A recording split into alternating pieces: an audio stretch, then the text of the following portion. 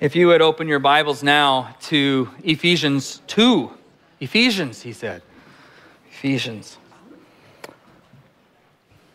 After a long winter, I think it's fun when the sun comes out and its warmth hits the snow in our yards. It's fun to see all of the shrapnel of the previous season come back through. You know what I mean? If your yard looks like mine, you know, it's like, oh, there's the canoe. Or, I was missing that shovel. Well, that soccer ball spent the whole winter outside. That wasn't intended. And a little bit of firewood ended up over there. I have no idea how that happened. But there's all this debris just scattered about, and it's starting to poke through as the snow melts. And it just reveals things that are not quite as they should be and lays out for me a lot of work that I have to do in the future. And as I was thinking about that picture, I thought, you know, that is, in a sense, where I believe the church is right now after these last 14 months. The sun is out, things are changing, maybe not as fast as we would like. But as sort of the icy winter of COVID is sort of melting away, it is revealing plenty of shrapnel and debris and systems that were changed, and some things that we'll try to put back to rights, and some things that will probably remain changed. And as we look at all of that, we just kind of know we have this field of things that are not as they were, and we're not quite sure how they'll be. And I have been pastoring here for almost 19 years now. This has been the most difficult season. And so I want to call upon you to do something for me. Pastorally, I want to ask you to extend to one another grace.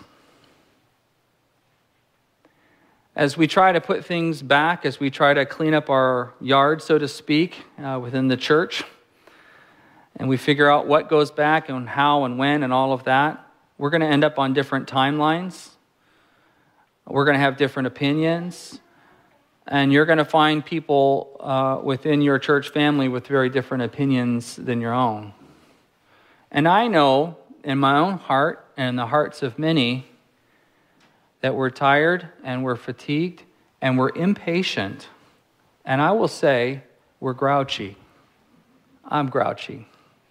Some of you are too. And it's understandable. We can do the math. We know that after this long season, we've spent a lot of patience. We've been frustrated a lot, delayed a lot, held back a lot, hemmed in, whatever. And people are in short supply of grace and patience with one another right now. But we're Christians. And we have access to a resource that the world does not, and that is the power of Almighty God who funds us with grace. And we're going to take 2 weeks and do this short series on grace because we need it, because I need it. The title of this series is Given Grace, Therefore Giving Grace. And as I've been thinking about this, I was reminded of a quote from C.S. Lewis. He said this: "To be a Christian means you forgive the inexcusable in others, because God has forgiven the inexcusable in you." Or to put it another way, how could I hold something against you that God himself has forgiven? And this is, I think, going to be important in the season ahead of us. We had to be patient with one another and exercise grace as we slid into a different season, and now we're coming out of it. And we're going to have to call upon these spiritual muscles again. And so in Ephesians 2, I think we find this really beautiful picture of just what I'm describing here. It could be characterized as a snapshot of sort of the before and after a person has been rescued and renovated by Christ. Do you guys like makeover shows? Maybe not makeup makeover. Let me rephrase. Home improvement shows, a before and after house, a restoration show on an old car. I'm a sucker for those. This old rusty hunk of metal, and then they restore it back to the way it ought to be. I love those. This passage is a picture of just that. In the first 3 verses of chapter 2, Paul describes for the Ephesian church their spiritual condition before Christ, just where they were. And then in the next 7 verses, Paul describes for us our spiritual condition after having trusted in Christ and been redeemed. And so altogether, these verses really describe for us the transformation that has taken place for those of us who have entered into a relationship with Jesus Christ. And sometimes it's just good to be reminded about these things in explicit terms so that we don't take them for granted or just become overly comfortable with them. I think it's profound, in fact, that communion is prescribed as a lasting ordinance that we're to participate in, because we need to be regularly punched in the mouth with the grace of God. And that's what it is, and we'll do it again this morning.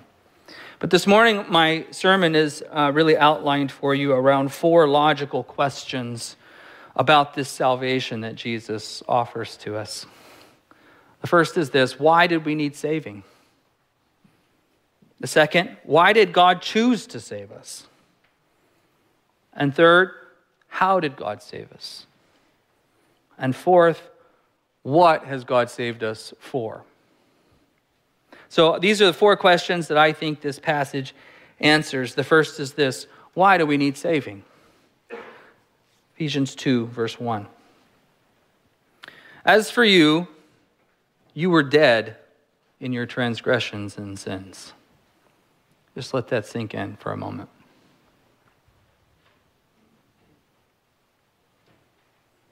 As for you, you were dead in your transgressions and sins, in which you used to live when you followed the ways of this world and of the ruler of the kingdom of the air, the spirit who is now at work in those who are disobedient. All of us also lived among them at one time, gratifying the cravings of our sinful nature and following its desires and thoughts. Like the rest, we were by nature objects of wrath. Why did we need saving? Because we were spiritually dead.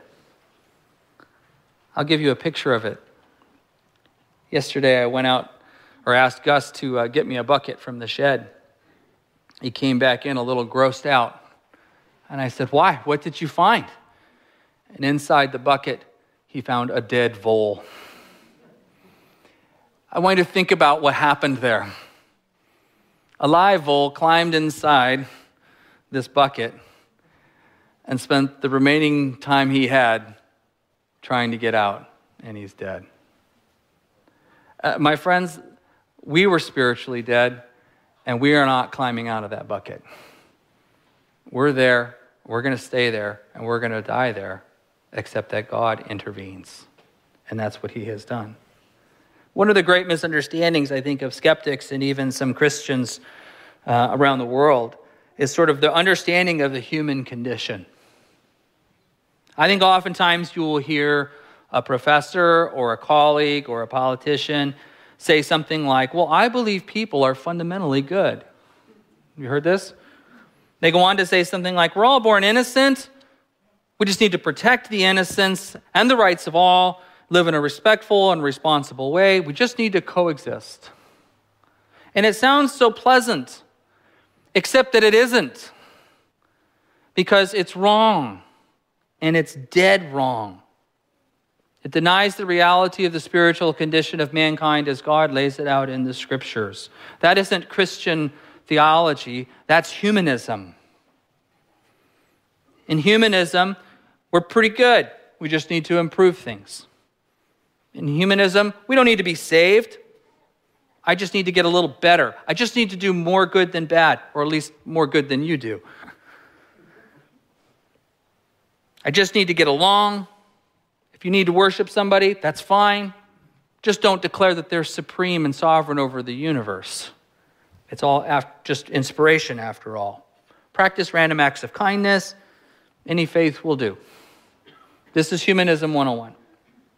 And it sounds positive, and it's easy on the ears. It's even somewhat easy to get along with. It's not judgmental. It's not shaming. It's not offensive. But it's absolutely wrong. What Paul teaches in Ephesians 2, and in agreement with the entirety of the Scriptures, is that we're not inherently good. We're actually fundamentally flawed.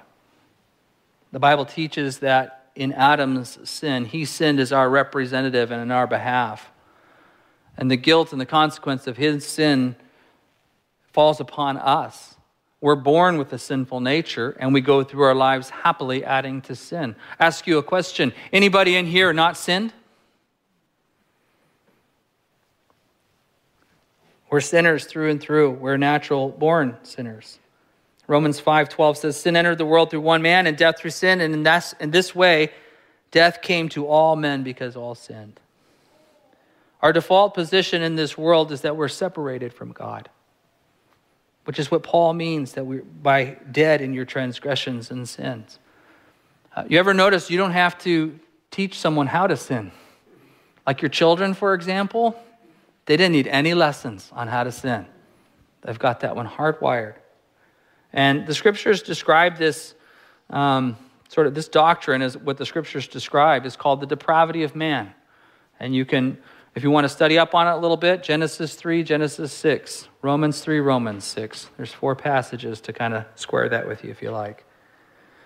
But I am convinced that one of the reasons that people fail to understand the goodness of the gospel of Jesus Christ is because of the starting point that they're coming from in their mind. If the starting point that they're coming from is we're pretty good people, then the gospel really is just, take it or leave it. On the other hand, if what the Scriptures teaches is true, that we are dead in our trespasses and sin, absolutely separated from God, deserving any punishment that comes our way, if that's the starting point, then the gospel is really good news. Amen? Why do we need to be saved? Because we were spiritually dead. And not only that, we were following a rebel. That's what we were doing. As for you, you were dead in your transgressions and sin in which you used to live when you followed the ways of this world and of the ruler of the kingdom of the air, the Spirit who is now at work in those who are disobedient. The ruler of the kingdom of this air is none other than Satan himself, a created angel who rebelled in heaven and took a third of the angels with him. And this rebellion is not a past thing, it's an active and ongoing thing. He is continuing to rebel against God, and the principal way he does it is going after you.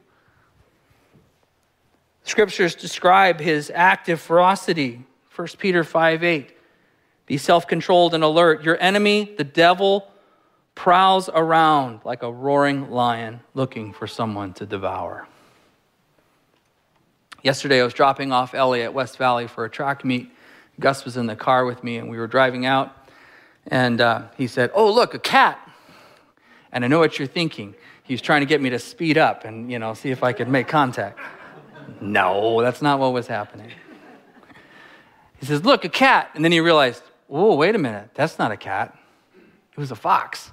I love seeing fox around Fairbanks. I wish we had more. I just think they're the coolest things. But we saw him, and he was just kind of moving around the parking lot, going from tree to tree and little shrub to shrub, and he was hunting. And it's just fun to see this little creature go around and find its next meal, hunting constantly, actively, all over the parking lot, to and fro.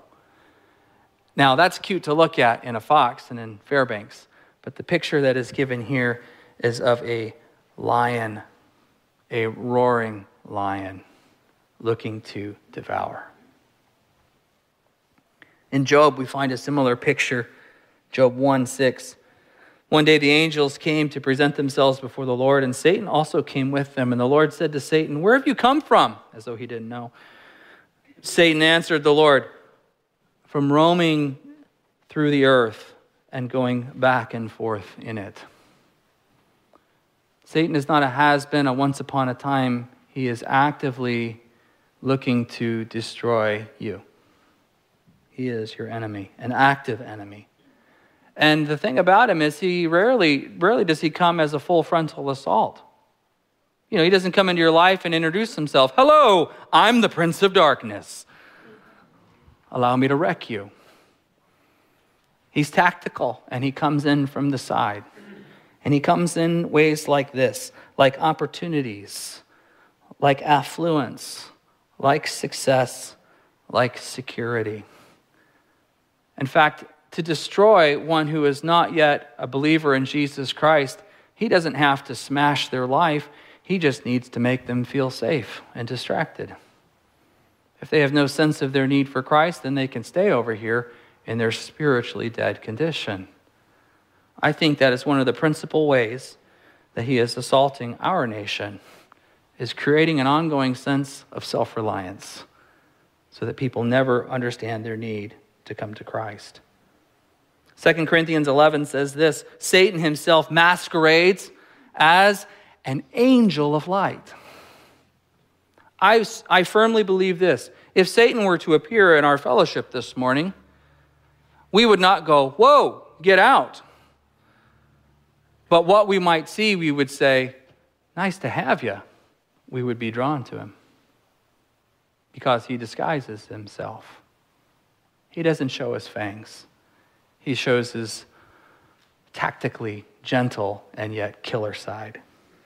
He is called the grandfather of lies, the great deceiver, and the accuser of the brethren. So he doesn't present as the roaring lion. He presents much softer. The result of this fall was spiritual death. And in that we became unwitting followers of the ruler of this age, Satan himself. And the implication of that is that we were left under God's wrath. That was the result. Why do we need saving? We were spiritually dead, following a rebel, and therefore under God's wrath. Wrath is not an easy teaching. It's not a nice word. We don't like it. Some of you might think, I really wish that weren't a part of God in his nature. And I'll just say this, the only thing worse than wrath and judgment in God is if he weren't those things. If sin went left unpunished, undealt with, it would be awful. The reality is we absolutely want things judged, and we want the wrath of God for sin. We want it destroyed. We just don't want our sin to be destroyed. We don't want God's anger towards us. The reality of all of this is we were dead, following a rebel, and therefore under God's wrath, and that could be the end of the story right there. God maintaining his holiness, his justice, and his righteousness. The end. We rebelled, you're out. That could have been the end of the story. Or the way Jerry Bridges has said it, everything this side of hell is grace.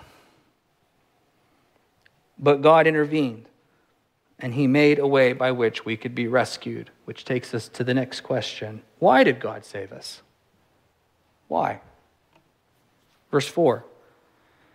Because of his great love for us, God, who is rich in mercy, made us alive with Christ, even when we were dead in transgressions. It is by grace that you have been saved. And I would tell you, church, if you would hear nothing else this morning, and if you were to take nothing else away, I pray that this passage would burn its way through your familiarity or your defenses, that you would know it in your heart of hearts and believe it. It is by grace that you have been saved. It is by grace that you have been saved. This passage unpacks some of the attributes of God. We see his great love for us. But I want you to notice how Paul gives all credit to God for this. All credit to God for this salvation. It's because of his great love. And this love of his is not coerced or constrained from outside of him. It's what he is by nature and what he chooses to do, not because we're lovely or lovable, but because it is who God is. God is love, as we've seen in 1 John. Or let me explain it to you this way. Some friends stopped by church here earlier this past week, and they had with them a new puppy, a little chocolate lab, and I think there was some shepherd in there too. A little puppy, maybe 8 weeks old, beautiful eyes, soft and fluffy, and I am a sucker. I am a sucker for a new puppy. And they came by to just kind of socialize the dog and let us meet, and I sat down on the ground and we just played, and it was great. It was the best part of my day. I don't feel that way about cats, but you knew that. But when we hear this verse, because of his great love for us, I think the temptation is to think that we're like this little puppy. Soft and beautiful and really quite lovely. Warm and a bit goofy at times. We're like puppies. God loves us. No, we're not. We're rebels. We might say, I can see some of you already thinking it, we're cats. I'll just say what you're thinking. We're cats. We're not lovely. We're not lovable. God's love is not constrained from us. It's sourced in himself and given because it's who he is as his own sovereign choice. Because of his great love for us, God, who is rich in mercy, made us alive with Christ. Even when we were dead in transgressions, it is by grace you have been saved. Our second phrase, because he is rich in mercy. And I think what comes out so strongly here is that God was not obligated in any way to act to save us or even to act kindly towards us. He just didn't have to. He didn't have to. He didn't owe it to you or to me. The word mercy is defined as when we don't get what we deserve. When we don't get what we rightfully deserve. Grace is when we get what we didn't deserve. But mercy is when we deserved something, but we didn't get it. It was withheld. And I think this passage is so wonderful because it helps us to know God better as we learn a full array of his attributes. He is holy, he is righteous, he is just, he does have wrath for sin, but he is also loving and merciful and gracious and self-giving. I love what A.W. Tozer says about this in God. He says, between his attributes, no contradiction can exist. He need not suspend one to exercise another. For in him, all his attributes are one. All of God does all that God does. All of God does all that God does. He does not divide himself to perform a work, but works in the total unity of his being. So why did he save us? Because while being holy and righteous and just, he also has great love and is rich in mercy. Or in other words, he is his own reason for all he is and does. This brings us to our next question then. How did God save us? How? Verse 6. And God raised us up with Christ and seated us with him in the heavenly realms in Christ Jesus. Now, it's interesting to me here, Paul doesn't really go into a lot of the mechanics of salvation and how the cross was instrumental in all these things. And I think it's simply because he's speaking to a church here. And so he's reminding them really of this before and after picture, showing them the significance of the salvation they have and the grace that was at work in it. But I am going to go into some of the mechanics here just because I don't presume that each person sitting here is a believer in Jesus Christ. Some of you are glad to be here and worship with us this morning, but you're also sitting there and you don't know that you are in right standing with God. And so I am going to go into some of the mechanics of salvation here. When we think about the possibility of salvation through Christ, we have to understand that God cannot just look at sin and look the other way and be dismissive of it, excuse it, downplay it, or just sweep it under the carpet. For God to maintain his holiness and his justice and his righteousness, sin has to be punished. And the scandal of the gospel is that he punished our sin in Jesus as a substitute. He gave his son as a sacrifice for our sin. About 6 weeks ago, I was parked downtown and I got a parking ticket.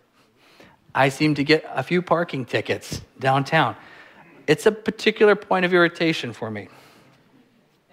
There's been a few, let's just say. And I come out and I look at it and I'm like, I don't understand. I have not been here more than 2 hours. I'm parked legally. I'm in the zone. There's no signs not to be here. I'm not against the fire hydrant. I don't understand. So I go and I pull the ticket from my windshield and I read it. And why do you think I'm getting a ticket here? You got any guesses? Registration. There it is. What? I go back and look at my license plate and look at the tags. They expired yesterday. Okay. Yeah. Give me a ticket. All right. I go into the office and say, hey, these just expired yesterday. What am I to do? They say, if you go take care of it right away, we'll suspend the, whatever it is, the violation fee, and just give you an administrative fee. Massive eye roll. Okay. So I go down to the office and I take care of my business and I come back and put the thing on and they suspend part of my fee. Now I'm going to suggest to you for a moment that if that is your picture of salvation, it's wrong. But I think it's the picture of salvation that many have, that God simply suspended something that we owed. Here's the better picture. 2 weeks later, I got another parking ticket. And this time I was really irritated. And I came out and I was like, what? I don't understand. I haven't been here more than 2 hours. I'm parked legally. I know my registration is good. I go to the back of my truck, which I've freshly washed, and I look at the plate, and guess what? My tags are gone. The car wash took them off. I thought, oh, this is ridiculous. I go back down into the office. Hi, remember me? I got another ticket because my tags came off in the car wash. And I showed them the documentation. They say, go get your new tags and come back. I did, came back, here you go. And they said, because you had this actually registered and there's documentation of, this status of your vehicle, then there is no violation here. That is a picture of our salvation in Christ. It's that our violation was taken care of in Him. My standing is secure in Him because my sins have been paid for. He has secured my standing. It's not something that's just excused and dismissed and punished and dealt away with. My sins were paid for at the cross. I love what J.I. Packer says about this. The cross reveals God's hatred for sin because no appeasement would do for His wrath except the death of His Son. God did not excuse your sin. He punished it in Christ. Such is His mercy and His grace. And Christ did more than just die for us. He raised for us. And we are raised with Him. God raised us up with Christ and seated us with Him in the heavenly realms in Christ Jesus. I think we often look at resurrection and we tend to just think, well, that means I have a hope of being raised someday. And that's true. But we tend to think about it only in the future tense. If Jesus died for us and raised from the dead and ascended into heaven, then I have a precedent. I have a forerunner. I have hope that I too will be raised and spend eternity with Him someday. But Paul would have us understand that we have been raised with Christ now, presently, given life now. We're not just circling the drain for someday when things are better and we get to be with Him. We've been raised to life now, having spiritual life now and spiritual power now that we did not have before. In the chapter prior to this one, we're told that the same power that raised Jesus from the dead is alive within us. We have an ability to follow God now in obedience that we did not have prior to our regeneration. In Romans 6, Paul says, we were therefore buried with Him through baptism into death, in order that just as Christ was raised from the dead through the glory of the Father, we too may live a new life. We might live it, not just hope for a future eternity. We have a resurrection life to live now. What did God save us for? This is our final question. In verse 7, in order that in the coming ages He might show the incomparable riches of His grace, expressed in His kindness to us in Christ Jesus. In other words, one of the reasons that we are saved is to show the fullness of His glory in Christ. I often, in other words, there is this sense in which God didn't just save us for our own sake. but he saved us for the sake of revealing himself. I get asked this question a lot as a pastor. Someone will come up to me and say, if God is omniscient, he knows all things, and he knew that making this creation, they would rebel, they would sin, and they would, run their wicked ways, why does he bother? Why make a creation that's going to do that? And I think the answer to that is this. There are aspects of God's nature and his attributes and his glory that we would not know, that could not be revealed unless we needed to be redeemed.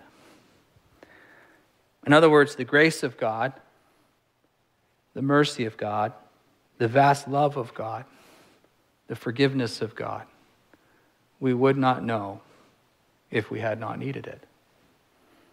Like it or not, all these things require sin in order for God's glory to be fully expressed.